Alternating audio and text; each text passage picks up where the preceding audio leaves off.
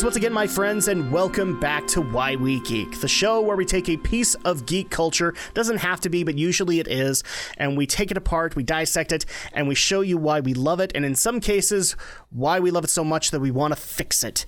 Today, we don't necessarily have to have that problem, because now that we're into the holidays, it's kind of nostalgia fest for everybody. I like to call it nostalgia fest, because we have two subjects that I think are going to be more worthwhile to bring in during the holiday season than any other, and today we're talking Nintendo. But first, let me go ahead and introduce my panel of fellow geeks and fellow awesome guys in general. You might actually recognize both these faces from the Geek News Reviews and Opinions podcast as we discuss all things Nintendo. And let me go ahead and introduce the defender of the Mushroom Kingdom, Brenton Volley of Brenton Volley Gaming. How you doing tonight, Brenton? Wonderful, because we're talking about Nintendo.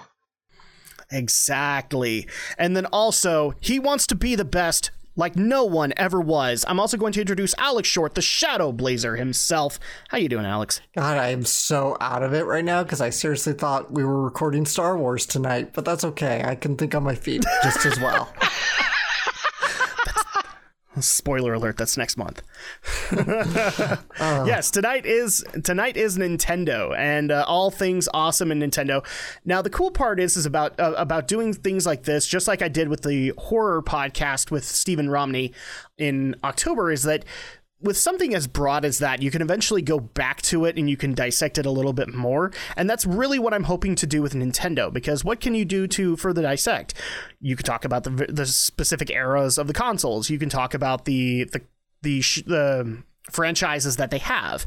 You can talk about specific developers. I'm sure at some point I'll want to do a Why We Geek on Shigeru Miyamoto.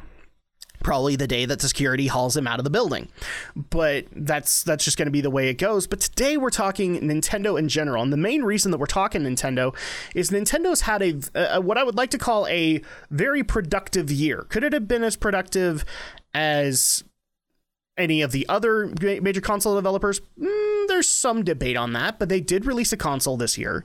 They did have some major game releases happen in the meantime, so there's plenty of stuff to be able to take apart and see not only our love for Nintendo, but also our hope that our love for Nintendo can extend moving forward. And of course, the way that I start things off with the first question is always an easy one. And that is why, or what was your first moment playing a Nintendo console, playing a Nintendo game, and what was the moment that actually got you hooked into being a fan of Nintendo? And we'll go ahead and start with Alex here. So what was your first moment that you ever got to play a Nintendo console or a Nintendo game? Well, I don't know that I could boil it down to any specific moment, but as a young kid, I remembered we had a Super Nintendo system. Before that, we had the Sega Master System and the Sega Genesis, also known as the Sega Mega Drive, to those overseas. So we were kind of a bit in the Sega family, Sega camp, so to speak. You know, I'm a big Sonic the Hedgehog nerd. But we had a Super Nintendo. We missed out on the NES, but we had the Super Nintendo.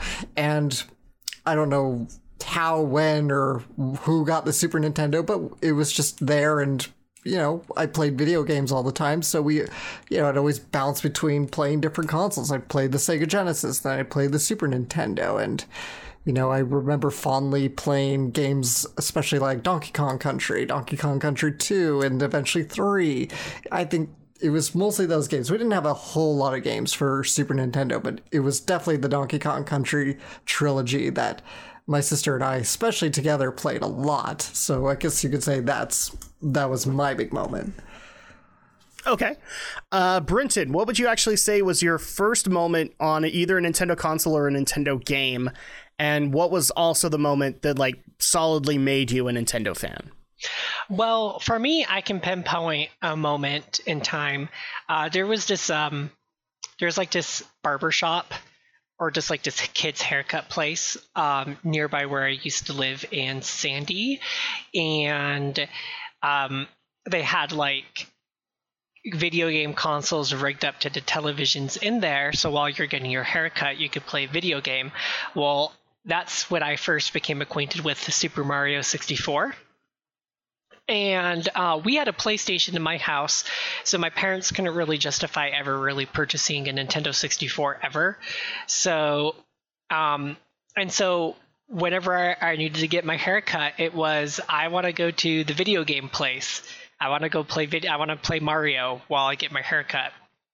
And so I grew to love playing Mario through getting my hair cut. That was like literally the only time I could play a Nintendo 64. After that place shut down, there were these neighbors. My sisters were friends with they're like this family's daughters down the street, and they had a Nintendo 64. So I was like, oh, well, can I play this? And so we ended up playing, like me, my two sisters, and these two other girls, the five of us would end up playing Mario Kart, Super Mario 64. Those are the only really two big games I can think of off the top of my head. But that's when it made me realize, oh, this is a lot of fun. I really, really, really like Mario. And then just as like a little appendage onto it, just being a kid in elementary school, that's when Pokemon started to surge and become popular. And so I was like, oh, well, I can't even tell you how many times I begged my parents for a Game Boy because I wanted to play a Pokemon game. And then finally one Christmas, I got my first handheld, which was a Game Boy Advance. And they got me Pokemon Crystal version, and I've been playing Pokemon ever since. I was actually going to say, because like you two are of the generation where like you were kids when Pokemon came out. So then at that point, you guys were kind of involved in the trading scene and all that. Whereas when Pokemon came out, first of all, I actually didn't have access to Pokemon. My first exposure to it was the anime, not the games. And part of that was just because where I was living at the time. But I was in high school when that happened. So like, And keep in mind that this was still the era where there were still isms or taboos involved with being a gamer, especially in the school space. So you couldn't necessarily admit that you were a Nintendo fan, or you couldn't also admit that you were a gamer without having some kind of societal repercussions within school. For me, my first time is going to sound like a lot of YouTubers, a lot of internet personalities' first time. It was Christmas of 1984, 1985, or no, not even that, because I was about 3 or 4 years old, so that would have been 1987. When my dad was an engineer, so like he would bring tech home. He actually brought home a Amiga computer for us to be able to use, because they were the artsy computers. They were the ones that actually came preloaded with a paint program. I just blew you guys' mind. You're like, what are you talking about? Windows always came with a paint program. No, not always. Old PCs never had it.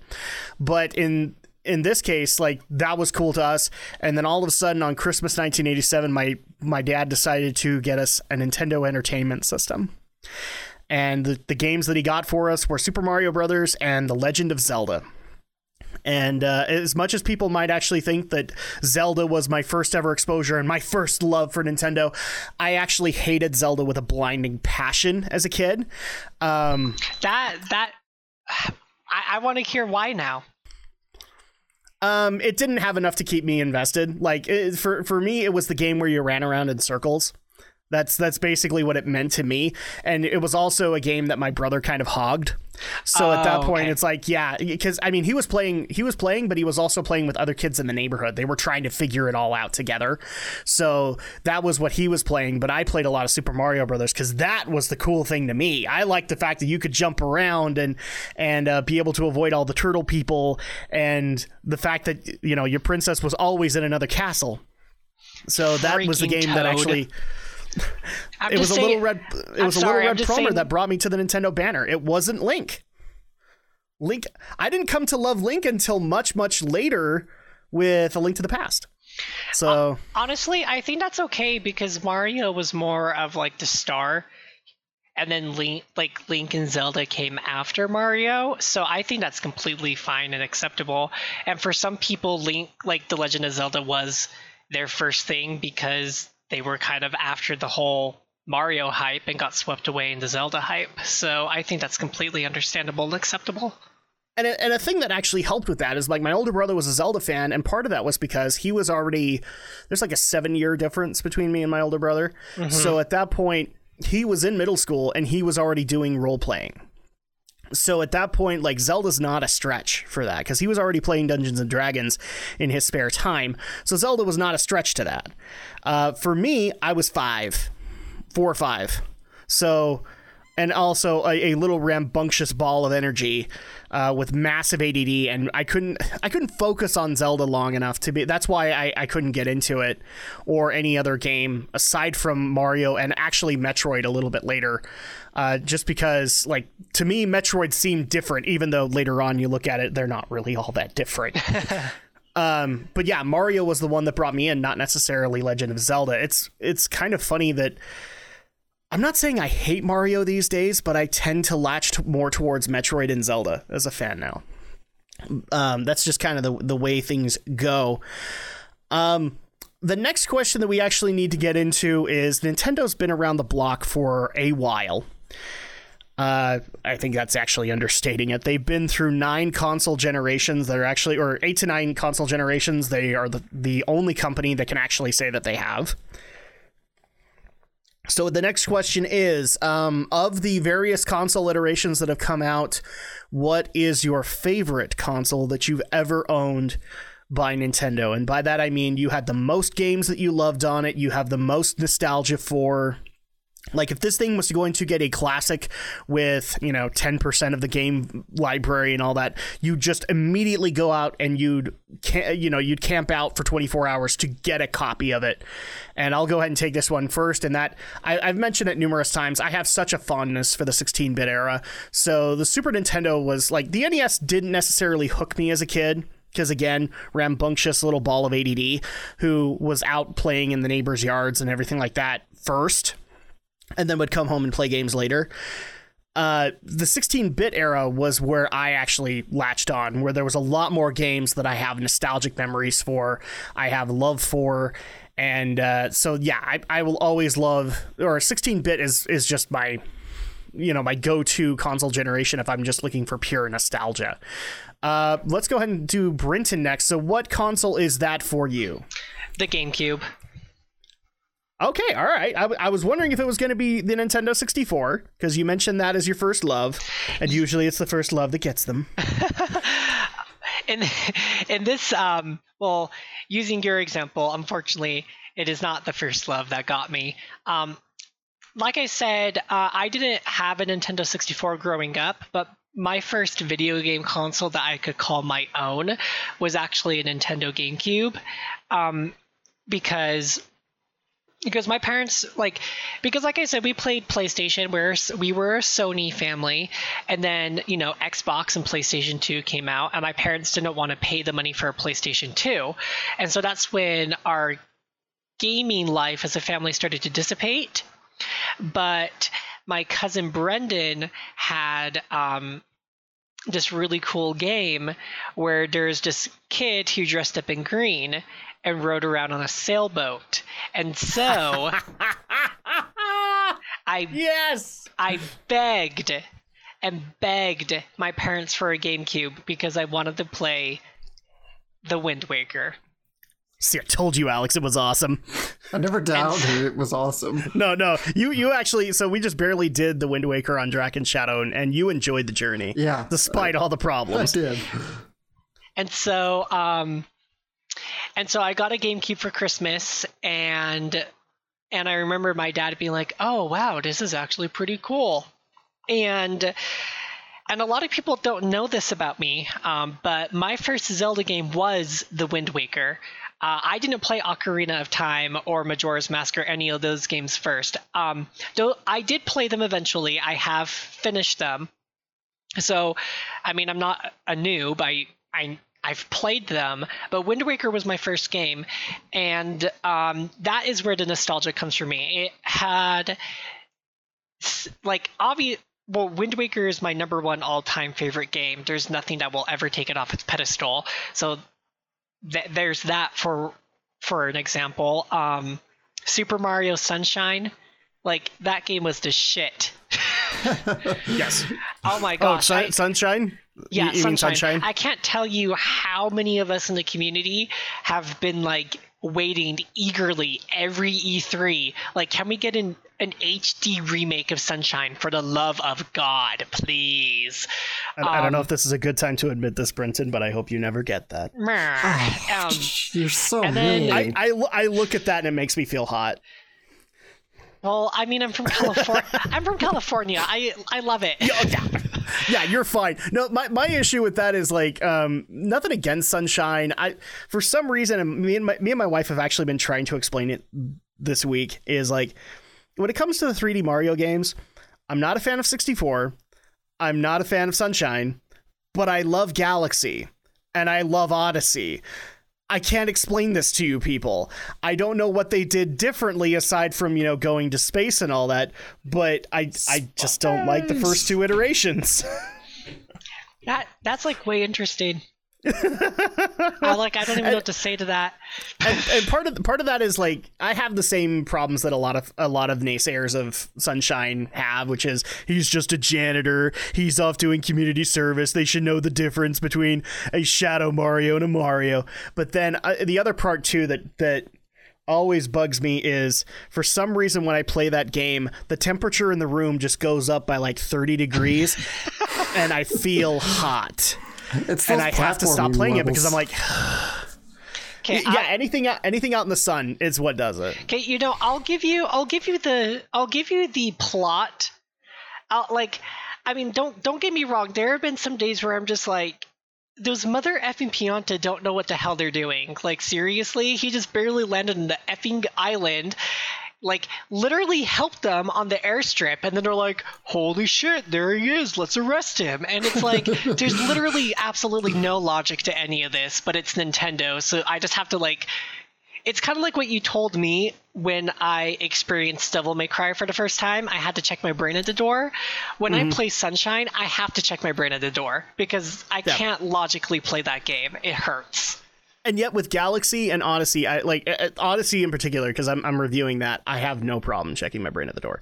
But the other two, I have major problems, and I can't get my brain to turn off when I play them. They just like, I have no problem with 64 for the first 10 stars, and then once you get into the basement worlds, that's where I instantly go. And then for Sunshine, it's basically the second I get thrown into an area that looks like it's literally 90 degrees out there, and I'm like, well, have fun when you get to the... Yes, that's exactly it. I'm secretly a vampire, everybody. I'm actually trying to start up the Universal Monsterverse, and just not working out. Oh my gosh. But yeah, that's I could go on and on and on about the GameCube. Funny thing is, I eventually sold my GameCube when I went to go move in with Nathan, and I still own my original copy, like the copy of the Wind Waker that I got that Christmas Day. I still own that exact copy, and in fact, if the only reason why I bought a Wii U is because of Wind Waker HD. Other than that, actually, I could have seen myself buying a Wii U for Splatoon, but that wasn't even out. Like we hadn't even seen trailers by the time Wind Waker HD happened. Because if you remember, like the Wii U came out, like all we had was Wind Waker HD. We had new Super Mario Brothers U, a bunch of nostalgic titles, and maybe like one or two third-party titles that were kind of interesting. Well, yeah, the point I'm trying to make is if we did not have Wind Waker HD, I would have been more like Alex and bought a Wii U at the end of its life, not at the beginning, like I ended up doing. Exactly. So, again, the Wind Waker holds a very important place in my life and in my heart, and there literally has to be something so moving in order for Wind Waker to be knocked down to number 2. And as of how old was I when I played Wind Waker? 13. It's been over 10 years, and there still has been nothing to knock it down from number 1. And I rave about a lot of games. Yep. Like, well, and the GameCube era had a lot of stuff actually going for it. I know that was the first time when people started calling that the kiddie console because it was inexpensive and they literally built it so that a kid could drop it and it wouldn't hurt it. And it didn't help either that like a lot of the monikers of it were Smash Brothers, the debut of Pikmin, but then you also had awesome titles that I know I don't give this series a lot of credit, but Metroid Prime changed the equation quite a bit, especially to those who call this the kiddie console, and yet you had such an adult-based game come out for it. Let us not forget that Capcom was able to bring back Resident Evil from the brink on that title with not only a remake of the original Resident Evil, not only a prequel, which for some strange reason makes even less sense than the first game. And then finally, the only console that got this for the longest time was the GameCube, Resident Evil 4. That game was on the kiddie console. Just let that sink in for a little bit. Anyway, we've neglected the Shadow Blazer, so what is your favorite console generation? Mine is also the GameCube. haha. Now, you know, I mean, it is funny because, like I said, I had the SNES. We also had the N64. You know, I'm sure you guys have seen that viral video of the kid of the N64 kid. You know, he opens his Christmas gift and he freaks out because he's getting an N64. He's so excited. So yeah, that was my sister and I Christmas '98, I think. So even though we were like that, but GameCube is indeed still my go-to, my favorite Nintendo console. Although given the story that Brenton just told us, I'd like to envision that the secret history of that is that he actually is the Nintendo 64 kid. Nintendo 64! I wish I would have. I probably would have I would have died if my parents ever gave in to me wanting to get a Nintendo 64, but they just they did not budge one little bit. I think the only reason why they were willing to do the Nintendo GameCube was for the sheer fact that they themselves had checked out of gaming and were not interested in continuing on with the PS2. Therefore, they were okay justifying, oh, well, if this is something that he wants, then yeah, sure, why not? And we ended we ended up playing like Mario parties on it as a family anyway. So we moved on from being a Sony family to a Nintendo family. It's just what happened. Yeah, and yet the irony here is that we brought up Alex's Wii U, and he has jumped the ship yet again because he actually sold his Wii U and now has a shiny new PS4. Yes, but I'm also getting the Switch in the not too distant future. You are, yeah. So you are. I'm partially to blame for this because we've given him a lot of exposure to the Switch recently. Yeah. Well, good on you. It's not a blame. It's more like an applause. I'll get you a trophy. Yeah. You know, I really can only blame myself for getting the Wii U at pretty much the tail end of its life cycle, considering by that point we were already getting the NX rumors and there was already a lot of good speculation that it was going to be coming out really soon. But I guess I just justified it to myself. I think I got a bit more time than I think, and lo and behold, as the worst possible timing ever, pretty much exactly a week later, we got the final NX reveal as the Switch, and we got the release date. And I was kicking myself all day long because I was like, oh my god, I literally because you could have put exactly. You could have put that money instead of going to the dying Wii U. You could have gone to the blossoming Switch. Yeah, I should have, but oh well, that's where we'll get into the future. So anyway, on to my GameCube story, my wonderful GameCube Odyssey. So GameCube was, I want to say the first, I think so. I'm trying to, because I bought a PS2 also shortly sometime. One of the two came first, I can't remember which, but I did partly pay for the GameCube myself, my own allowance, my own money. I had some help from my older sister, of course. She was nice enough to pitch in, but the GameCube was partly one that I partly bought for the first time ever. You know, that was 2003, so I was probably about 13 or so. And a big, obviously, huge motivation. I said it before. I love Sonic the Hedgehog. Sonic, of course, the Dreamcast had died. Sega jumped ship from console making and was going third party. And, well, lo and behold, Nintendo, of all people, got Sonic Adventure 2. And I've been aching so much to play that. I never could get a Dreamcast, but now it was going to GameCube, and I'm like, I gotta get a GameCube. Somehow, some way, I gotta get this console. And that's how it worked, and it was more than just Sonic, of course. I mean, yes, Sonic Adventure followed, Sonic Heroes, Shadow the Hedgehog, which I like. Most people don't really like that. Other games, of course, included Phantasy Star Online, which I never played online, even though the GameCube does have a modem extension. Fun fact for anybody who doesn't know that. Andrea and I, my older sister Andrea, we had several Harry Potter games on the GameCube. We loved playing those. You know, I usually got to play, like, she'd be at work or at school or something, and I'd get to, like, play through most of the afternoon into the evening, and I'd leave her little notes. I'm like, watch out for this particular area. There's a prefect hiding. So we were just kind of tag teaming that game a little bit, and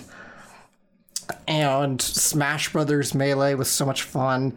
I would take my GameCube, like, to, like, parties or school or something, and we'd just have a ball. We'd have game. That's what I loved. It was so portable. It's so easy to carry around. A lot of people did give it flack for being like the lunchbox console because it had a handle, but man, that portability made it great for party games like Mario Party and Smash Brothers. So that's why I love the GameCube so much. Well, it's one of those things that I always love the fact that people knock Nintendo for being the kiddie console developer, but actually that's the console developer that you want to be. You want to be Nintendo. Nintendo has had a fan base that's literally been cultivated since childhood. And so at that point, it's not necessarily a difficult sell for them to go and buy a Nintendo console as their child's first console. And one of the reasons the GameCube was built the way it was is that, look, it's not kids' fault. Occasionally they have butterfingers. Occasionally they trip. And so at that point, it was built with that in mind.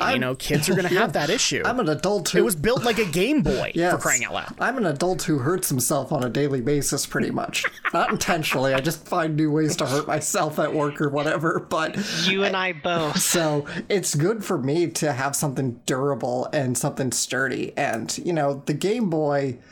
we think of it as being designed with kids in mind, but the idea of the durability was really for like the average businessman going on the train, putting the Game Boy in his pocket, maybe missing his suit pocket, and he drops the Game Boy. Well, it doesn't break. It's made of friggin' titanium practically, yet it's light as a feather. That's what's great. Nintendo knows how to build their stuff to last. They don't build it with absolute fragility. Yeah. I mean, you can give them the criticism that, yes, the mini discs were just Nintendo trying to be, the tyrants of the industry and still hold true to the physical media. But it didn't matter if this thing was built with DVDs in mind. I'm sure they would have at least put that aesthetic into play to be able to protect the discs themselves as well as the hardware that was within. So, I mean... Those mini discs were the shit, and anybody who says they weren't needs to be shoved into a hole. No, it's an acknowledgeable fact. Is like Nintendo still wanted to hold dominion over physical media, and that's why they didn't go to discs when PlayStation did. They stuck with cartridges for Nintendo 64, and the same reason existed when they did mini discs is because they still wanted to hold that. I'm not dissing mini discs. I'm fine with whatever media you want to shove down my throat, as long as it works. So at that point, like. That this is just an acknowledgeable fact. Nintendo was still trying to hold on to that. It was only by the Wii that they finally said, "Oh yeah, we really can't win this fight." So that being said, let's go ahead and move on into the next question, which is, okay, if I were to probably say who's a Mario fan on this panel, everybody would raise their hand. If I was to say everybody was a Zelda fan, everybody would raise their hand. But then there are some franchises in Nintendo that not everybody is a fan of. Not everybody got a level of exposure to. And so at that point, the next question is going to be, and by the way, people actually do ask how these questions come through. They are not only produced by our listeners of the Why We Geek podcast, but also just general stuff that I see online that gets asked about people's love for a particular thing, including Nintendo. And so the next question is actually from a listener. What is one, and I'll even give you a second one if you want it. What are two franchises that you love from Nintendo that not necessarily everybody else does either? And the reason and for that ruling, I'm actually going to toss out Mario and Zelda. The reason being is that everybody's a fan of it. And I know Alex was like, dang it, because I just barely became a Zelda fan. But there are also some other franchises that you're a fan of that maybe not necessarily everybody else is. And for you, I'll even toss in, you could bring up Zelda if you want to. But for me and Brinton specifically, we're Mario fans, we're Zelda fans. Let's find some other franchises and give them a highlight that don't necessarily get one. So for example, the ones that I'm actually going to bring up, first of all, I've said it numerous times. I've had arguments with people numerous times on this. Yes, I'm a Metroid fan through and through. Metroid has been one of the rockier franchises that I've actually followed in my entire life because it's difficult for Metroid to make. I mean, for crying out loud, Super Metroid was awesome, and then we literally went 2 console generations before we saw the next iteration of Metroid. So Samus, even though being one of the first female gaming protagonists, has had a very rough lifespan as far as anybody is concerned. And it's actually one of those things that makes me really happy about the remake of Metroid 2 on 3DS. Oh, it's so addictive. I can't drop it. And the fact that even though I'm not a big fan of the Prime series, Prime 4 is coming for Switch. So that's one of my favorite franchises. The other one that I'm going to mention that I don't think gets a whole lot of highlight to a lot of people, and I'm actually not necessarily too much of a fan, but I'm looking to become one, and that is our may he rest in peace, Satoru Iwata's masterpieces. Well, not necessarily his, but he was part of their development, the Mother series, aka Earthbound. I'm an RPG nut through and through. I've literally gone out of my way, especially after starting my YouTube channel, to try out JRPGs and RPGs that I never got my hands on as a kid. So like my first exposure to the Dragon Warrior series happened because I started a YouTube channel. My first exposure to Persona, or Grandia is another one that I played because of it. I think I've even played a little bit of the Tales series now because of my love of RPGs. And one of the other ones that gets recommended to me all the time, and therefore is on my Wii U and also on my Switch when, they decide to release Mother 3, is the Mother series. And I'm looking forward to being able to play them. I've played a little bit of Earthbound from time to time, but I love the fact that Earthbound 0, or the NES Earthbound, has finally made its way to the Wii U Virtual Console. So I'm also going to tip my hat to that and say I'm excited to play it and give it that highlight, especially considering that Iwata-san has since passed on.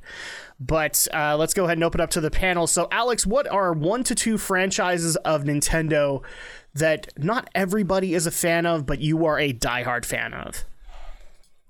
Well, to be honest, I don't think I have anything for this. I haven't played a lot of their flagship franchises on my own. At least not the ones that already have the acclaim and popularity. I mean, Pokemon is still pretty loved, and Zelda's obviously still pretty big. You'll notice that I didn't disinclude Pokemon. Yeah, but I don't know. Pokemon kind of falls into that concept that it's already got a huge fan base. It does, but it's one of those things that I have a difficulty calling it a Nintendo-based fan base, because Game Freak is really what people, when you talk to a diehard Pokemon fan, Game Freak is always the ones they bring up first, not Nintendo.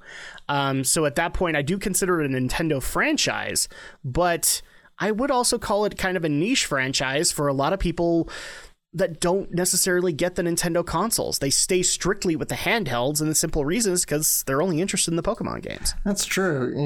Pokemon it certainly was one of the quirky things, and a lot of people have never quite understood the whole split version thing, and which I didn't understand until reading about it fairly like a few years ago that, the idea is, sure, for us in America, the split version ideas don't make a whole lot of sense, but for a country like Japan, which has a much greater population density and everything's much more accessible, like walking distance, where kids are more likely to take the train to public schools and whatnot, therein lies the brilliance of the concept of split versions of link cables. So I suppose Pokemon still remains it, and I know a lot of people, there are still the Gen 1 hardcore purists, and while I'll still say Gen 2 is my favorite, I still love Pokemon Crystal to death, and I love the Heart Gold Soul Silver remakes.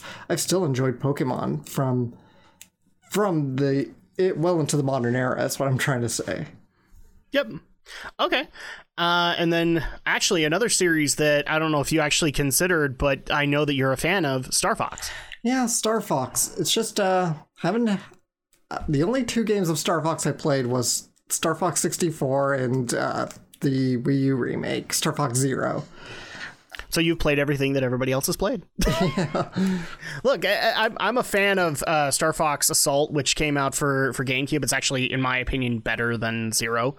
64 is the penultimate one, but if you think about it, most of the exposure that Star Fox fans have is always baselined at 64. I've come across very few people who have actually said that they were a Star Fox fan from the SNES game. They became fans at 64. And so I think that's really all the immersion that you need into the series. Zero, I actually think hurts it, honestly, but that's me. Yeah, to an extent. Mostly just because of the weird, clunky design scheme with the motion controls. Made it really kind of frustrating to play that. Okay. Brinton, what would you say are your 2 favorite Nintendo franchises that aren't necessarily all beloved by all the fans? So I can only think of one, and that is Animal Crossing. That is a niche franchise. It really is. For some people, like you said, it's a niche. It's not for everybody. There is a level of monotony in that game for some people that would deem it super boring or unenjoyable, and why would I want to live my life in a video game when I can live my life outside of a video game? For me, for some strange reason, I enjoy playing life simulation games because I've spent most of the week recreating my dogs in The Sims 4, but I also super love Animal Crossing. I remember, again, this is like 2 years now that I've had my GameCube, and I was at Best Buy on 114th and State, and I had like a gift card for my birthday, and my parents needed to go pick something up or wanted to look at something at Best Buy, so I'm just looking through the video game section back when it was in like the northwestern part of the building before they like moved everything around, just to tell you like how that makes me feel super old. I can't believe I remember that. Anyway, I just remember looking through some of the games, and I was just like, well, I guess I'm not getting anything because I don't really see anything that I want. And then I saw Animal Crossing, and I was like, oh, I saw a commercial for this. This looked interesting, and it was cheap. I could afford it with my gift card, so I bought it. And it was like it was the strangest game that I enjoyed immensely so much. I would come home from school and I would like play in my little town for like 2, maybe 3 hours after school, because of course I still had to do homework and chores and all that stuff. But I got like my dad involved, my sisters involved, and in like one town you could have 4 people playing in there. So it got to the point where like my sisters had their own little house, and whenever I was playing, the other animals would be talking about like my siblings' characters. I would like buy stuff for my sisters and send it in the mail. They would do the same thing for me. We would help each other out and trying to get our like house loans paid off. It was just like the most relaxing, fun game that I just grew to love so much. And And I never played Wild World, but I did play City Folk, which I didn't enjoy as much. And then I bought a Nintendo 3DS specifically to get New Leaf, which the whole idea of you're the mayor, you get to choose how to run the town, you get to choose stuff to build in the town and like build it up.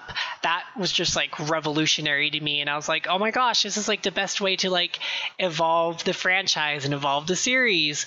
And then today as of when we're recording this podcast, the Pocket Camp app just went live. So I have that sitting on my phone, and I'm probably going to start building up my little camp as soon as we're done, as I'm going to bed.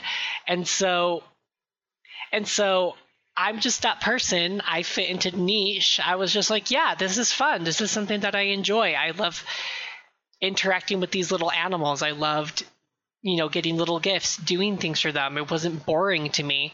And just because of like my love for it and just how much I raved about it, I've actually been able to get people to give Animal Crossing a chance, especially with like New Leaf being its most recent like console version.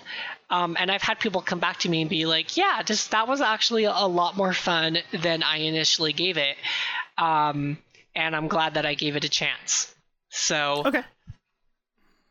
Very cool. So you have Animal Crossing. Was there another one that you wanted to list in there? Or? Nope, just Animal Crossing. I can't really think of any other franchise that I have a really huge passion for that maybe, a select group of people may not.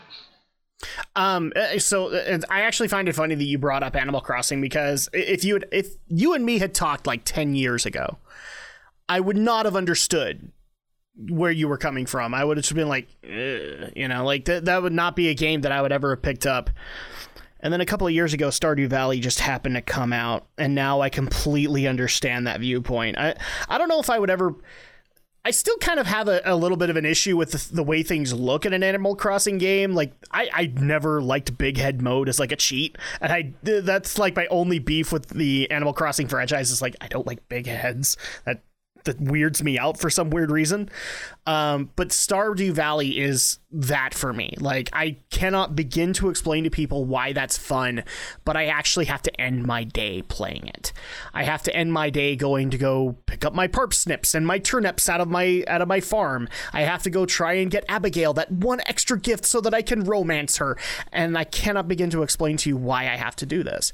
But it's strangely zen-like. It's strangely relaxing to me. And it doesn't help that this thing's on the Switch now. I take it to bed with me. I mean, my wife gets mad. I mean, that isn't that just the best though? I mean, obviously I have New Leaf on the 3DS, but I don't always carry my 3DS around with me as much as I should.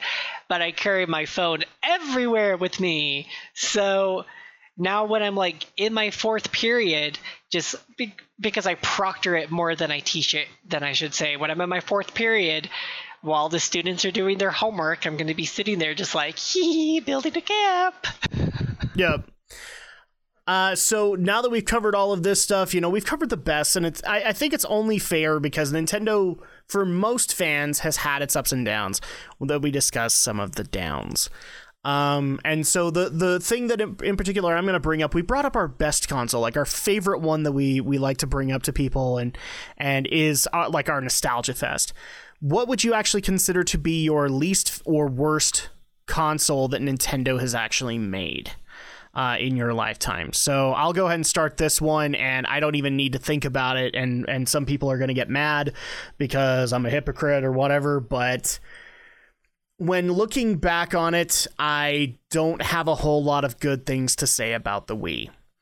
The Wii is not necessarily a generation that brought a lot of stuff to the table for me.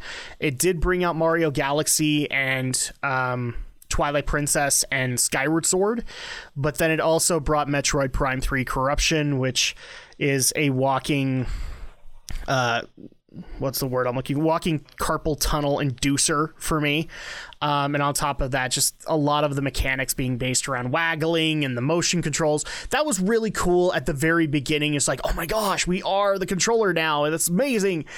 And as the generation wore on, you really started to see the problems in that argument and why I didn't necessarily want that as a control scheme for every single game that I played. So much so that I was actually really happy when the Wii U got its announcement. I wasn't excited for the games. I was excited for the Pro Controller. I was like, yes, I get a controller again. I was very happy about that. But the one that I have the least good memories for, unfortunately, is the Nintendo Wii. As much as I love the games that did come out for it, I do have complaints about them. And I don't have that many good memories talking about the Wii and that generation. Let's go ahead and start with Brinton next. So what would you actually consider to be your worst or at least least favorite Nintendo console? Well, Adam, funny enough, a lot of my thoughts are parallel with yours on the Wii. Yeah. I mean, don't get me, I enjoyed it for what it was, but the novelty wore off super quick. And I actually played Twilight Princess on the GameCube because I couldn't get a Wii. Why could I not get a Wii? Not because my parents didn't want to buy one, because I couldn't find one for a year and a half. And see, this is where Alex is getting a little uncomfortable, because the funniest thing is, it's funny that you brought up your older sister, Alex, because you know how I got my Wii. Mm-hmm. And so Alex or Brinton brought up the problem. Okay, it was not easy to get. It was not in a great amount of supply. And so the reason I have a problem saying that the Wii is my least favorite is because, well, my wife actually got me my Wii. Like, she actually was able. We were both saying like we would help each other, and if we saw another Wii, we would let the other know. And I don't remember why she went there, but she went to our local FYE, which has since been closed down, and just so happened to go and get us, I think it was a CD or something. And all of a sudden, they're like, well, is there anything else that we can help you out with? And she's like, do you have any Wiis? They're like, as a matter of fact, we do. It's like, do you have two? It's like, yeah. Give me 2 Wiis. And she actually bought me my Wii right then and there. Wow. And, yeah, so you didn't know that? No, I did not know that. My Wii is a gift from her, and actually, it's one of those things that made me melt down and say, I must marry this woman. She understands me. So if somebody bought me a Wii, good Lord, I'd be like, I'm yours. I'm good to go. Do you see my dilemma here? I don't want to call the Wii my least favorite console because she gave me that, but at the same time, yeah, I just don't have too many good memories with it. No, Adam, the thing is, your good memory with the Wii is the fact that at the time, your future wife had purchased it for you, because it's like, hey, look, I found this. Here you go. For me, that's kind of similar to what my dad and I did for each other. We decided, because ultimately it came down to, I will purchase it. I will buy it with my own money, because I had a job at that point. And so my dad and I made a deal. He said, okay, if I find one, then I'll just purchase it and you pay me back. And I was like, okay, deal. And he found one and I kid you not, in all the places he could have found a Wii, he found one in Ephraim, Utah. Okay, that's great. And so he calls me because he was taking my sister and one of her friends down to a But before we go any further, we should probably clarify. Ephraim is I want to say farm territory? It's roughly? search up Snow College. For whoever's listening, search up Snow College, Utah. and then you'll be able to find links to Ephraim, in which you'll then be able to find Google Maps, and then you'll see how freaking small and literally where it is. It's in the middle of like nowhere in the state. that's why we're laughing, people, is that it makes zero sense why a Wii would be out there, honestly. Like it's a small little town. There's a college, like a 2-year college, and a Walmart, and that is Ephraim, Utah. Which, aptly enough, that's probably where the Wii was, in the Walmart. Which is where my dad found it. And so I paid him back because he was taking my sister and her friend down to a Mormon activity in Ephraim, Utah. And then on his way back, he was like, I'm just going to check. Saw two Wiis, called me, and was like, Brenton, should I do it? Should I do it? And I was like, where else are we going to find one in Salt Lake City? And so I paid him back. I held my promise. I paid him back. I bought Mario Galaxy that very night before I got home from, I got off work, bought Mario Galaxy, was playing it the second I got home because my dad had set up the Wii and everything. All I had to do was turn it on and just create my little me character. And so, that was a good memory I had. I enjoyed Mario Galaxy. But other than that, I didn't like the Smash Brothers. I didn't like Mario Kart on the Wii. I played Skyward Sword on the Wii U, but I hated the motion controls in Skyward Sword. So,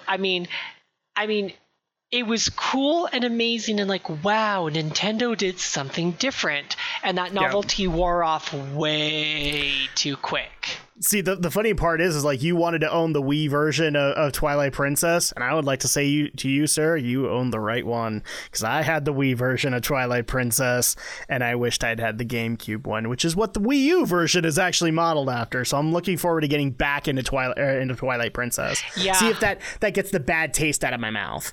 The funny thing is, I ended up eventually buying a Wii version of Twilight Princess, a couple of 2, almost 3 years ago, just to try it out, and I literally never played it again. Yeah.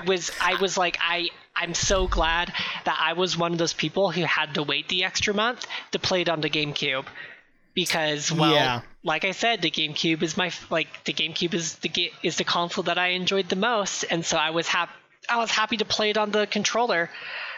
But yeah, people now talk and gripe and bitch about not having amiibo availability. Ho, you did not understand Wii availability. I had amiibo availability becomes available within that same year. I waited a year and a half before I could even find a Wii. Not even they've become available, but still find. A year and a half later, they were still difficult to find. It was so bad, people, that I'm not going to name names here because I don't want to get people in trouble. But people might remember, after a while, Nintendo eventually started cracking down on resellers of the Wii. And in particular, one of the people that...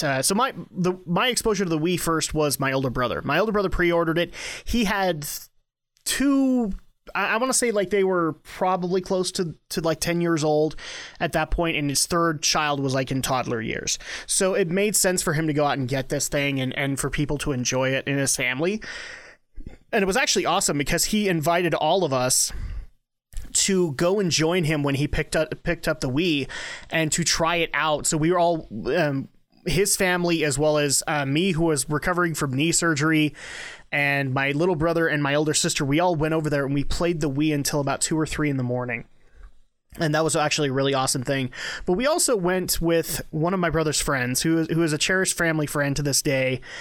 And he actually, because I don't know how he knew that this was going to be the right thing to do, but he actually bought 2.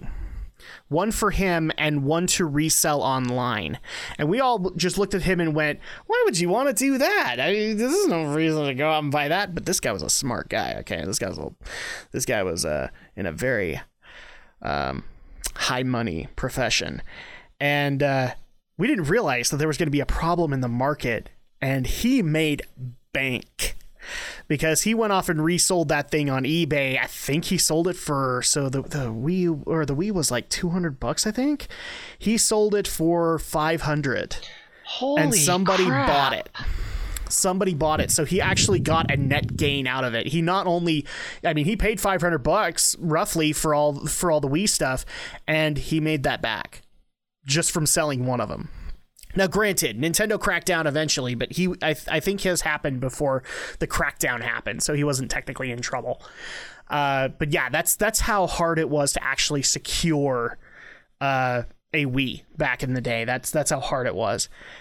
Alex, I don't think we've actually gotten to you yet. So your least favorite Nintendo console? Well, for me, it would have to be the Wii U. Not just because I jumped on so late in the cycle.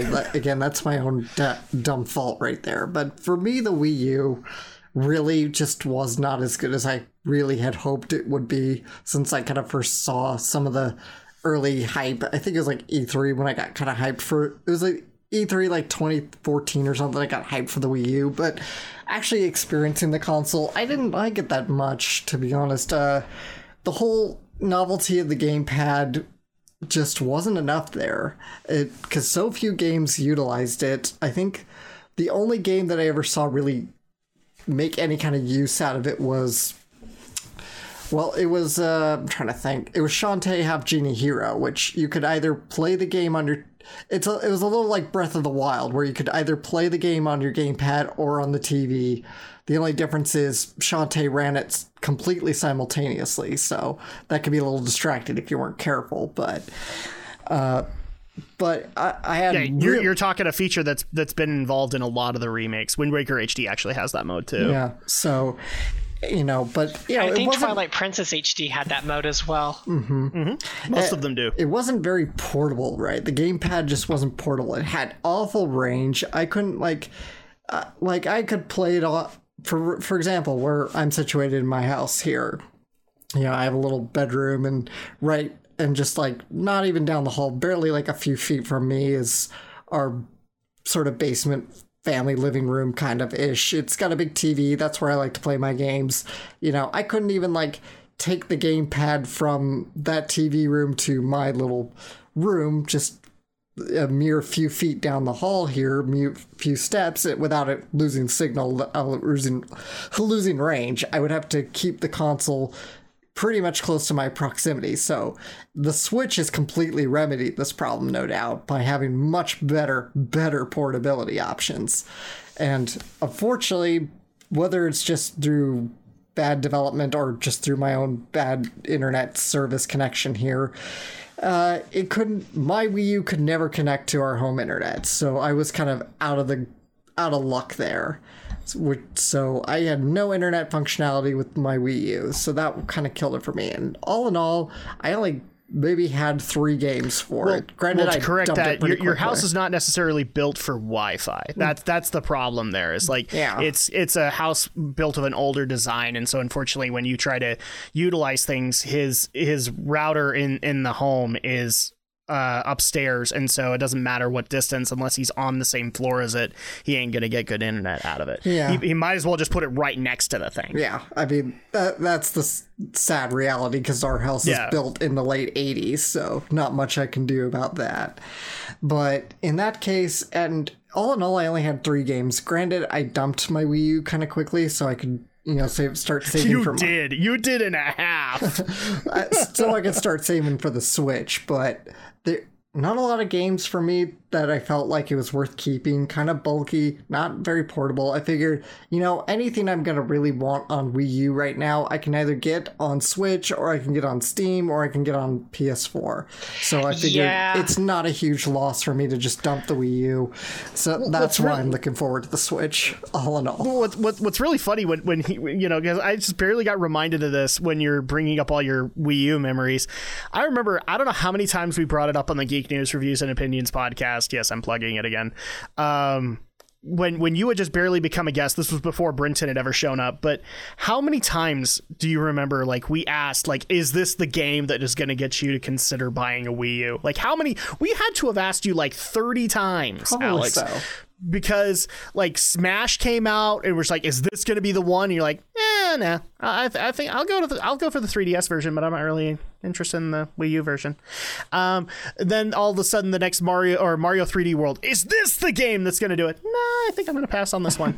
And it just back and forth, and eventually it took Breath of the Wild Wii U version for him to go. And he wasn't even a Zelda fan, Brinton. He had never even touched the series. Not entirely. In fairness, because you and I had started. We had done playthroughs, but you hadn't played through a game yourself yet. I myself had never really touched the games, but because we'd started doing our Let's Plays and I'd been to the Symphony, I started really getting more into the series now. So that at that point, I was like, and seeing the E3 reveal trailer, I was just like, you know what, I'm sold. And by that point, I'm like, I think there's enough out there to finally get the Wii U. Again, poor timing. I should have known better, but that's my own fault. I jumped the gun. But I just remember so many games we brought to your attention and wondered, like, is this going to be the one? Because I think we did this with you and Romney. We're just like, is this going to be the one that makes them buy it? And Romney would at least admit occasionally, like with one of those games of, yeah, that actually might get me to consider buying one. And for you, it's like, nah. that was like your default response every single time. Is like, oh look, Hyrule Warriors. I think I'll pass. No, look, Mario Maker. I think I'll pass. That's so funny. I was interested in Hyrule Warriors, but it was just you always were sort interested. Of like, I need a bit more. I just need a bit more. I need a few more out there to justify dropping a couple $100 here. I think Hyrule Warriors was the one where we started adding the joke on. It was like, no, he's just going to come over and play on mine. It's like, because there you go. He doesn't have to pay for a dang thing. Yeah, I'm just like, I can just borrow yours. Exactly. So the next question that I want to get into is we've been talking a lot about the consoles, and I love the fact that you guys have brought up the Switch, but we at least need to acknowledge the other branch of Nintendo that has made them successful, and that is the handhelds. So in a lot of cases, I don't want to necessarily do a best or a worst of them. Maybe give us like your favorite handheld that you've been able to own from them, but also just an awesome memory that you have from a handheld. It doesn't necessarily need to be the same one. But like an awesome handheld that you have in your life. For me, my favorite one, I mean, I've already said, like, I'm a fan of the 16-bit generation, so it makes sense that the Game Boy Advance would be my favorite. But I would say a very close second has been the 3DS. I love a lot of what they're doing on the 3DS, and since a lot of that is still, it feels like old school RPG, old school platformer, then it's like my second love, handheld wise. But the funny story that I have, I don't have too many of like older stuff, but the original Game Boy, like, I don't think people realized how addictive that thing actually was when it initially came out, especially to people who were like, my dad was doing business trips with other software and hardware companies all the time, and it actually got to a point where when we got our first Game Boy, we got two. And the reason we got two was because one was for the kids. Yeah, that thing got shared really well. We got one for the kids, but we also got one for Dad. And Dad, nobody touched. Nobody touched because he always took it with him, because this was around the time when my dad did a lot of trips over to the East Coast. So he was spending a lot of time in like Vermont and I think New Hampshire to try and sell computer chips that he had been working on. So at that point, like, he did a lot of time at software and hardware conventions and all that, and he would take his Game Boy with Tetris. Like, that's the funniest part, is like, we as kids, we bought other games. He bought Tetris. He was fine with it. He had like an absurd record on his cartridge that none of us could beat. And the funny part about this is like, you'd think that would be the end of the story, right? We bought 3 more. Whoa! We bought 3 more. And the reason we bought 3 more was because a little soon after, we did a trip with our extended family to Disney World. And we actually made, not the kids. We didn't make the kids jealous. The kids were young enough that they didn't care. But I remember my aunt was one of them. My grandfather was another. And I can't remember who the other one was, but they actually got super jealous of me and my dad playing Tetris on the plane. So we actually ended up, as Christmas presents, buying additional 3 other Game Boys for these other people. That's the power that had. And here's the thing, too. Here's the part that made me laugh even more. I didn't know what my aunt did until much, much, much later. She was in politics around that time. She was working, I think, for an Ohio congressman. And she was playing Tetris in her off time. That's so funny. Yeah, that's how crazy that was. My grandpa, still to this day, his only favorite game was ever Tetris. And whenever we would ever play games around him, and granted, like, we played a lot of games around my grandfather, he just kind of sit there and just look at us like this. This was always his stance that he always took. But if you put Tetris in his hands on the Game Boy, he was happy as a clam. Only game he ever liked. So there you go. That's the one weird handheld story that I have. Let's go ahead and go with Alex next. So what is your favorite handheld that Nintendo has developed, and also like any awesome stories that you want to be able to tell with handhelds? Well, my favorite is like yours. It's the 3DS. The 3DS is by far still my favorite handheld. Even though I've played a little of the Switch handheld, it's good, but the 3DS has just given me so much good access between new Pokemon games, but a lot of stuff like through the Virtual Console that are like small digital titles only, or maybe I didn't get the physical copy, but I saw this in the eShop, and I'm like, yeah, I want to try this game now. I want to get this game. Right, that's how I finally got myself to, play a Shantae game. I'd seen, because I saw a Shantae Let's Play, the original Shantae Let's Play before, but I don't know, at some point I never connected the dots or something, or I just didn't think about it as focused, but I was just like, yeah, I want to try Shantae and the Pirate's Curse. So I downloaded that on my 3DS. I downloaded... Or, I don't know, maybe I have the physical. I think it's a download. Return to Popolacroix, which is a fusion RPG Harvest Moon style game. And I enjoyed the hell out of that game. And, and of course I have Pokemon games on that. I still have not finished Moon, I'm sad to say. I'm a little stuck in there. But anyway... Are we talking stuck like the same way that you were stuck in X, where you would get pissed on trips to Moab? No, I was not getting pissed, okay? I was just having battles and I was getting my ass kicked. Your mom was about to take the... Okay, so we took a family trip to Moab, and your mom was about to take the 3DS with you. Alex, I've gotten mad playing Pokemon too. Don't you worry. He got into a multiplayer battle. He got into a guy that was kind of owning him, and he was mad. And so we were in the middle of like a gas station meets Burger King, and yeah. I was getting competitive, and yes, I was getting a little frustrated, but I was not absolutely getting angry. Yeah, no, you weren't spouting F-bombs. You weren't doing that. I was not. You lie. Okay, anyway, moving on. So as for favorite memories, though, it also for me is the original Game Boy Color. I got a Game Boy Color for my birthday. It was 10 or 11. I don't remember which, but it was definitely a birthday present, and I got it with Pokemon Blue version, and I just loved that game. I got so deep into it. I don't know if I had seen the anime at this point or not. Maybe it was about the same time. That would make sense, because that's probably why I'm sure like my sister or my parents thought, he likes this. Maybe we should get this for him. So...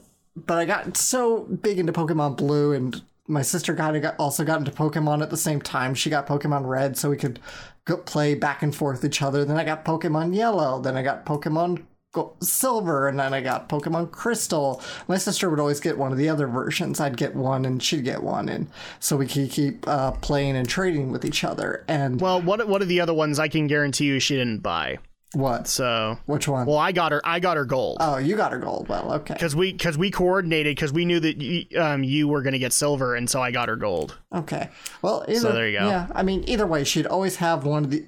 I'd have a version, she'd have a version. I wouldn't care which, as long as I get a version. And right, and that was pretty much my whole Game Boy Color. Even though there's other games for Game Boy Color, it was always just about Pokemon for me. From Pokemon Red, Blue, Yellow to Pokemon Crystal, Gold, Silver, Crystal. And of course, that evolved into Game Boy Advance, and that evolved into DS. Although by the DS era, I fell off a little bit, but I got back into the franchise after a while, and now I'm still playing again.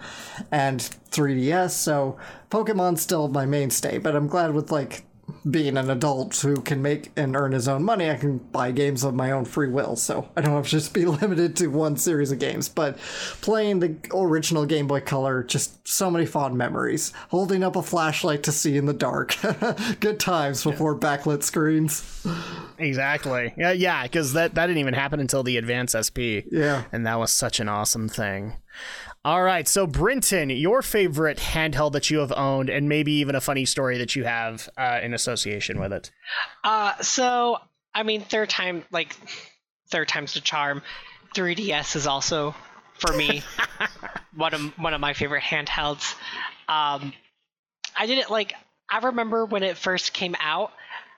It was in 2011, and the reason why I remember this is because I was a missionary for the Mormon Church in Italy, and I was walking by a bookstore because they sell their video games also in like bookstores over there, and so I'm walking by this. Yeah, Barnes & Noble did that for a while too. Oh, I didn't know that. But, yeah, it was weird.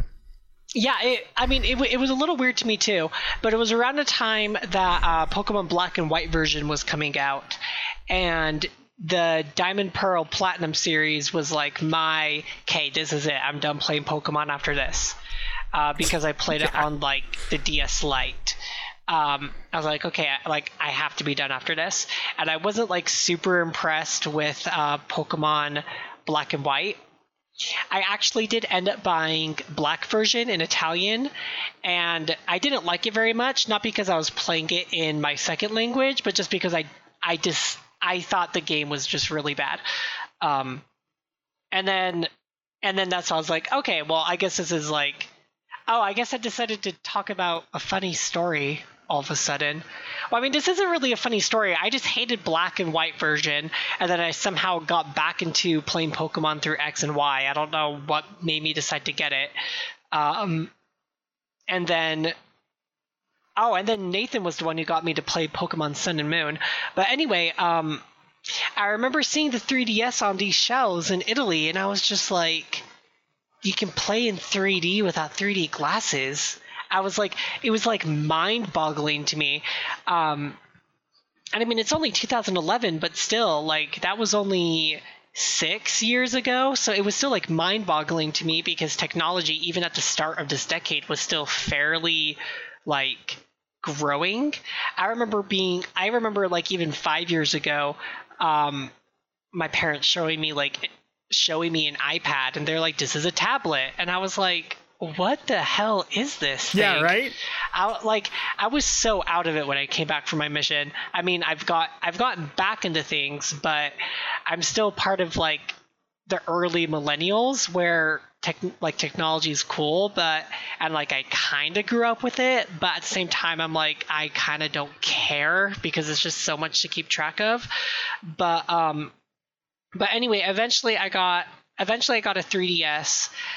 It was for Animal Crossing New Leaf, which I've had the fondest of memories with, building up my first little town.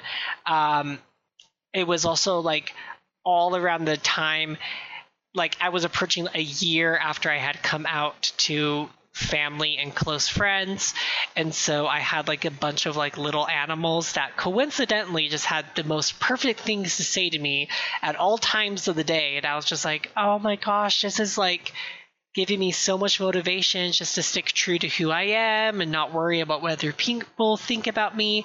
And this is all just like fictional video game pixels of animals that obviously can't exist ever.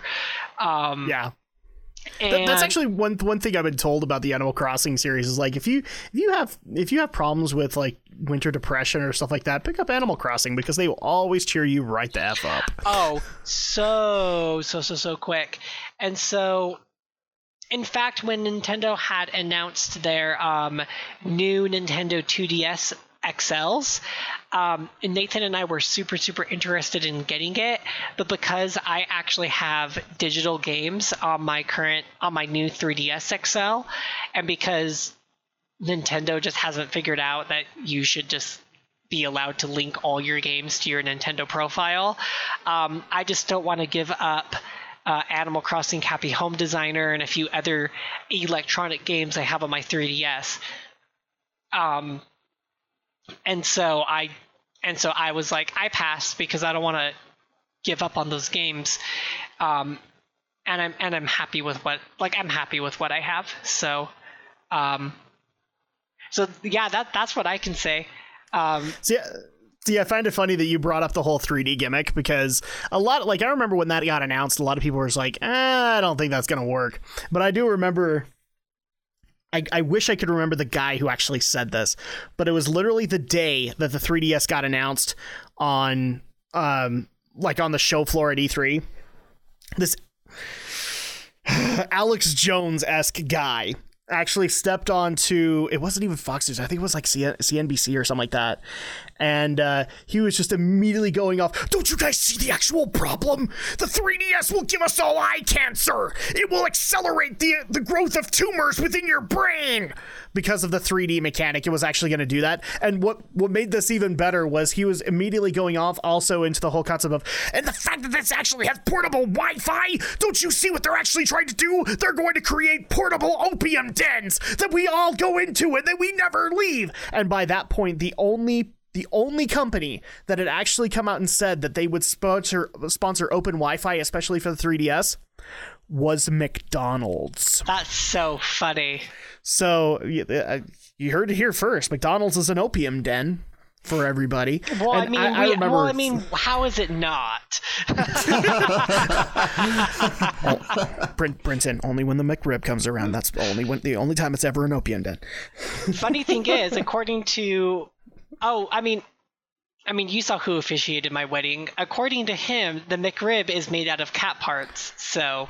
Yeah, well, but I laugh at that whole concept, because this guy was like screaming out that, this game console, after so many before it, this was the apocalypse, this was the end, and it wasn't on Fox News, people.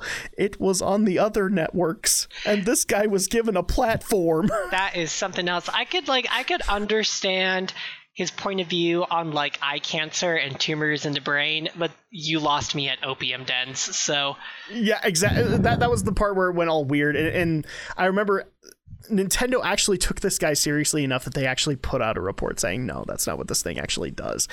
And and the funniest thing is, like, to this day, I don't know of anybody who on their 3DS actually has the 3D turned on. In fact, some of them downgraded to the 2DS because there's like, I don't see a reason why not to. And I remember turning that thing on for the first time. I'm like, oh man, headache. Oh, that hurts my eyes. And I've never turned it on ever since. That's my problem too with wearing glasses. Wearing glasses, everything's already a little what's the word I'm trying to say here? Embellished. So when you turn into 3D, it just makes it 10 times worse through glasses, and I'm just like, I'm like, no, I'm not getting a headache while playing a video game. This is relax time for me, not I need to leave. Yeah, and what makes that even worse is like, well, I'm already gonna get that, because if I play for longer than 2 hours, my neck is done. But so you have the eye strain because of the weird 3D mechanic, but then also having like headphones on. That's just exacerbating your headache by that point. Because like, oh, cool, booming game music. Oh, wait, your eyes hurt. Ah, crap. I'm just getting a headache all around. All right, so we actually are almost running out of time, but there is one other thing that I want to get into, which is I kind of rerouted to handhelds because we've got... Guys, it's almost the end of the year for the Switch. We actually need to talk about it a little bit. And that's simply, we're coming up on its first year of development, or first year out as the next legitimate Nintendo console. And no, I know that one disappointing thing for Alex was that it in fact turned out not to be a space shuttle. Oh. But it's still a shuttle. Like, Alex and I have agreed that it's still a shuttle. It's a shuttle in our hearts. It's a shuttle in our hearts. We called it a Nintendo shuttle. You're just going to have to accept it, and we're going to keep bringing it up until the day you die. So. Well, I'm just saying that's one thing that you guys can be disappointed about, but let's actually talk about it. Overall, would we actually say that this has been a successful year for the Switch? And maybe also, like, what do we look forward to seeing the Switch do moving forward? I'll start with this. Obviously, I've made my point kind of clear, so it's not going to take too long to go into. But I think it has been, despite the fact that there hasn't been as many third parties out there with games for it right here and now. There has been a solid third-party showing. I would say it's a solid one. And the first-party showings that have come out have gotten enough of a viewpoint and an audience for Nintendo to be able to work with. So I will actually say that this has been a successful year for the Switch and also for Nintendo. What I would like to see going forward is, obviously, I got my wish with new Metroid games, so I'm good with that. I would actually think this is probably the ideal console to bring back a lot of stuff that doesn't necessarily have a lot of spotlight recently. I do know that a Kirby game is in the works for the Switch, so that's going to be covered. Fire Emblem's getting a lot of a mention, and poor Romney, he's going to get so mad at us because we didn't mention Fire Emblem, which is one of his loves. So we have a lot of these things. I also am looking forward to seeing what indie developers are doing for the Switch in the future. Because a lot of really awesome games that have come out for the Switch have been from indie developers. It's been surprising to see games like Yooka-Laylee. Well, Yooka-Laylee isn't out for Switch just yet, but Snake Path came out for it. Octopath Traveler from... I know that they say it's Square Enix, but I'm thoroughly convinced that's coming from Tokyo RPG Factory. There's tons of stuff that's out there right here and now, and I believe that we've got even more to come in the future for the Switch. So I think the Switch's future is actually really bright. Brinton, where are you standing on it? Where are you standing on the Switch this year? Like, has it done well, and what are you looking forward to or would like to see improved in the future? Yeah, I think the Switch has been a major success. I think this is definitely what Nintendo needed coming out of the era of the Wii U. I am one of those who advocate for the Wii U. I personally did enjoy the console. I am also wise and know that there are faults to it, and I don't ignore the faults, but I also don't ignore what the Wii U did well. But I do note that there were too many faults that the Switch was able to essentially, I guess this is a bad way of saying it, but essentially able to cover up and then rise Nintendo from its ashes. I think Nintendo has had a phenomenal year. They've had so many awesome game releases.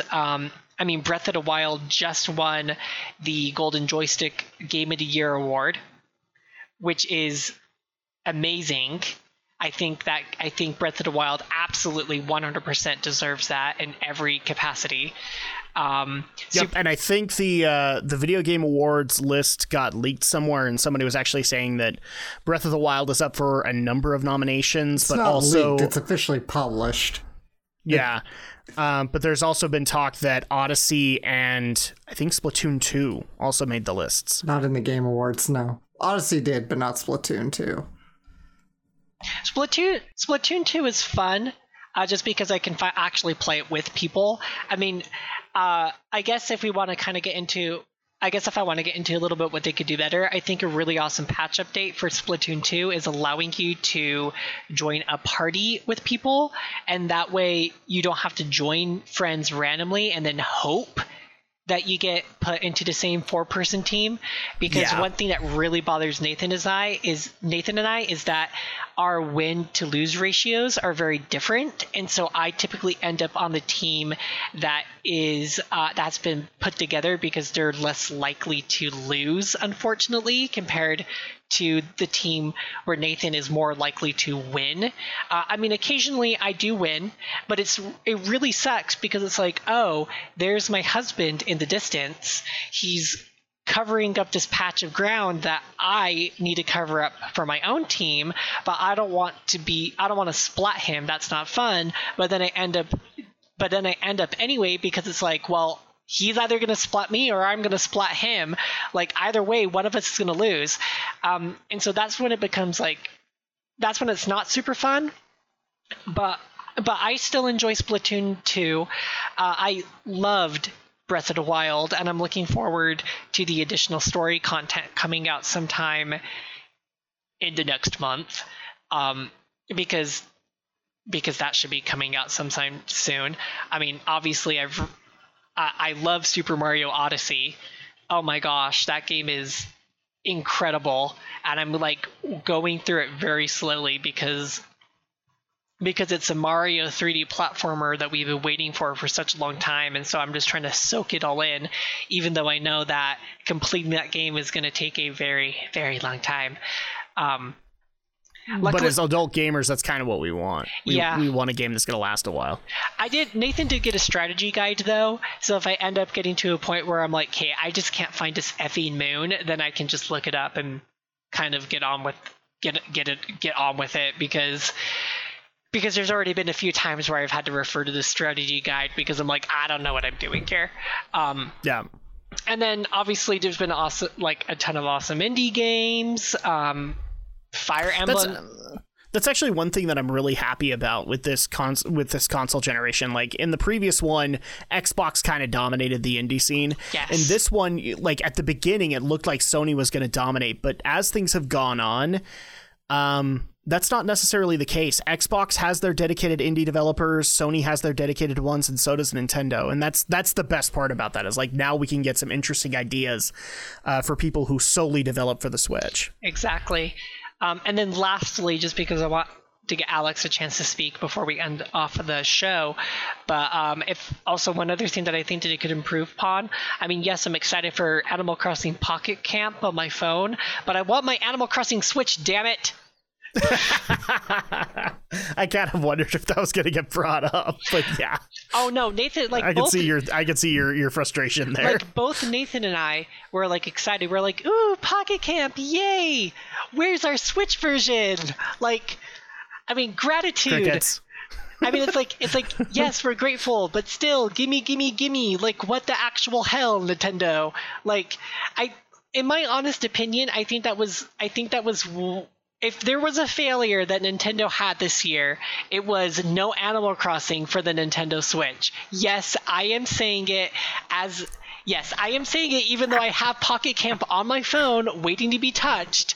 I am still griping that there is no Animal Crossing for the Switch. I'm saying it here now, and that's all. Mic drop. I'm done. Mic drop. There you go. All right, so Alex, now you're the only one here who doesn't have a Switch, but as we could tell, you've had tremendous buyer's remorse when it came to the Wii U versus the Switch. So at that point, like, how would you, since you've played a lot of the Switch games that I've been able to try out, as well as be able to see some announcements that you've been excited for or frustrated with, how do you feel that the Switch has done in its first year?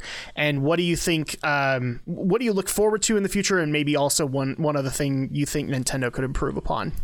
Well, I am pleasantly surprised about how well the Switch has done this year. Considering the launch library was pretty minuscule, I was a little worried going into it, seeing them launch not only with a very small library, but also launching in spring, early spring for that matter, kind of outside peak season for buying and for gift giving and whatnot.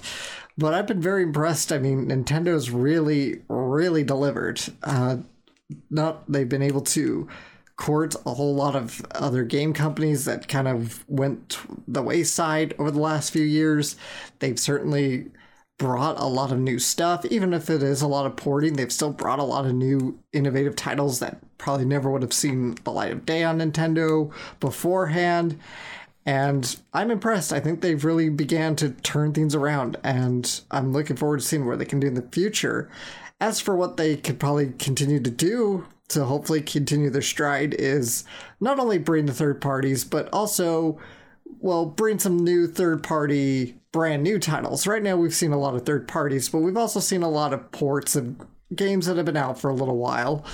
And Skyrim and such. So let's hope we start seeing some brand new third-party titles, not just a bunch of old ports in the immediate future and the time to come, as well as some more heavy hitter first party titles. I mean, of course, we had Breath of the Wild this year. That was huge. And, I played that on Wii U and I enjoyed the hell out of that game. And I want to go play it again, damn it. But I gotta wait until I can get my Switch. So But we've, now we have Mario Odyssey. I got to play that a little bit with you, and that seems like it's going to be a lot of fun and a lot of great times. It's great to finally get a big flagship title, because we didn't have a real flagship Mario title for the Wii U. We had more little side games, more spin-off titles. So you wouldn't consider 3D World to be that? Not really. When I think of because it's considered it. When I think of more flagship mainstay titles, I think of more. I just think of more like like a Mario 64, like a Mario Sunshine, like a Mario Galaxy. There's your problem is because 3D World was supposed to be a merger. It was supposed to be a merger of the 3D Mario mechanics plus New Super Mario Brothers. So that I can see where your problem was. Yeah, it's just that I don't like to. When I see like Mario World, I think of it as more of a throwback title. Then I think of it as a big mainstay, big budget, high end title that they pour a lot of resources into. This is more of a B team project, and that's not to belittle it in that sense, because even B team projects have merit, right? But this is more of a throwback, and it's a B team project, right? But the A game is still the AAA game, so to speak, is going to be in something like Odyssey.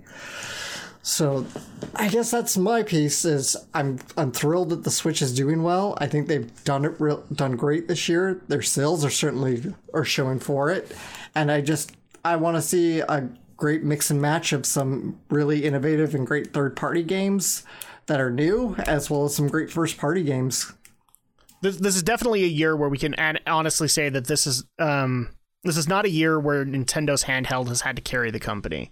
The Switch has been able to do very, very, very well. Even the nostalgic, because we're bringing this from Wii U, they've done fairly well. Like Mario Kart 8 Deluxe has had a really good shining in there. I would dare say Splatoon 2, even though it is a sequel, is another one of those, Wii U being brought over to here, because Wii U doesn't change a whole lot or Splatoon 2 doesn't change a whole lot to the formula. So at that point, even though it's a sequel, a lot of people look at it that way. But Breath of the Wild, Odyssey, they've been solid successes, and at the beginning and end of the year. So that's definitely a helpful thing.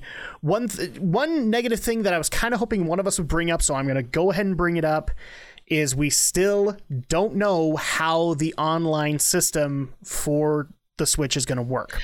We don't have that yet. We don't have a virtual console. We don't have anything like that. And so that's like the one thing that I would really like to see going forward. We've had snippets here and there, but I want my virtual console on the Switch, damn it. I completely forgot about that, because that should have started already by now, according to what they talked about at like the conference in February and in summer. Well, they bypassed E3. They didn't even talk about it there. They waited until August, I think, and then they gave us like a snippet, and that's all they've given us. Like they basically said that things would start off for free, and then there would be a monthly fee, or not a monthly, I think it was a yearly fee you'd have to pay. Yeah. I completely forgot about that. The thing that worried me about it was that they were talking about doing new variations to the Virtual Console instead of making them more, instead of just bringing out the game, but making them more competitive. So like if you ever played those NES Remix games where it was basically like you have to accomplish this weird task within the game, that's what they were thinking of doing with Virtual Console titles. And guys, one of the biggest things that has been a seller for me, both for Wii and Wii U, has been the Virtual Console. And so I want that in there. The only Virtual Console that there is to speak of right now on it is there's a bunch of Neo Geo titles on it. I don't know why they're there, but they are. And so at that point, it's like, I really wish they just released the Virtual Console already, because I really want to own like some of the... I want to see what games that they're going to bring out for it. So that's like my only gripe, is I want to see this online system. It needs to be out there. I don't know why it's taken so long for Nintendo to implement it. Oh, wait, they could have been implementing this last generation, but instead they didn't. That's the problem. So there you go. But we are actually way over time, so I'm going to go ahead and end the podcast. First of all, thank you guys so much for listening, and also thank you so much to the panelists for showing up to discuss all things Nintendo. And if people want to reach out to you guys to not only experience your awesome YouTube content, but also maybe clarify on some of the things that you brought up in the podcast, Alex the Shadow Blazer, how do they get a hold of you? Well, the best place you can find me here on YouTube is my channel, Shadow Blazer 3000. I produce anime-related content, reviews, lists, the occasional Let's Play. And if you want to follow me on social media and always be up to date of what I'm talking about, or just when I publish out a new video, then follow me on Twitter at AlexJShort. All right, and Brenton Volley, how do they get a hold of you? You can be found on YouTube at Brenton Volley Gaming. I produce Let's Play content, currently playing Final Fantasy VII, finally getting through the rest of that Let's Play and getting to the end of it. Slowly but surely. And I can also be found on Twitter at bvolley01. All right, and if people want to get a hold of me, the best places to do so is, first of all, check out my YouTube content, which is youtube.com/Drac2326. People might have noticed that Why We Geek isn't necessarily showing up there right off the bat. It's because now we have a full-on RSS feed, and I'd rather feature that first and then eventually bring them over to the YouTube channel later. But you can check out youtube.com/Drac2326. I do Let's Plays, vlogs, reviews, mostly of gaming, but I do tackle other geeky things along the way, so you guys have plenty of stuff to look forward to on the channel. You can also reach out to my Facebook page, which is at DracLP on Facebook, and you can check out all the content there, as well as you can reach out to me on Twitter at Drac2326. And finally, if you want to be able to support and help out the podcast, the first place that you can go to is our RSS feed or our Podomatic page, which is whywegeek.podomatic.com. And that's where the episodes are going to go up first, and then eventually they will make their way to YouTube as they go along. But I want to give like a good month or something like that before they actually reach YouTube, so that the podcast viewers on iTunes and whatnot can actually get access to it. And we actually are on iTunes too. You can check out Why We Geek, and it'll get you right to the page there. And if you want to follow us on social media, you can do so on Twitter at WhyWeGeek, and you can leave suggestions for upcoming episodes or leave your feedback there. In fact, if you want to leave direct suggestions, you can also email us at whywegeek@gmail.com. And we do have a Facebook page, but I'm having a little bit of issues trying to get everything set up so it's easier to search for. So I'm not going to give that right away, but stay tuned for that, and we'll get that information to you as quick as we can.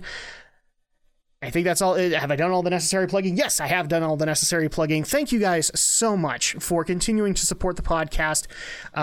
Even though it's almost in its first full year, it's been an amazing trip to be able to get this going.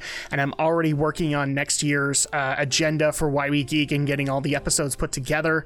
So, and also, once again, thank you to the panelists for showing up on this one. But that's going to go ahead and do it for us. So thank you guys so much for watching, and we will be back in December, where we'll be talking about the next biggest fandom that has ever existed in all of geek culture, which kind of got spoiled earlier, as we'll be discussing Star Wars. So we'll see you guys next time for the next Why We Geek.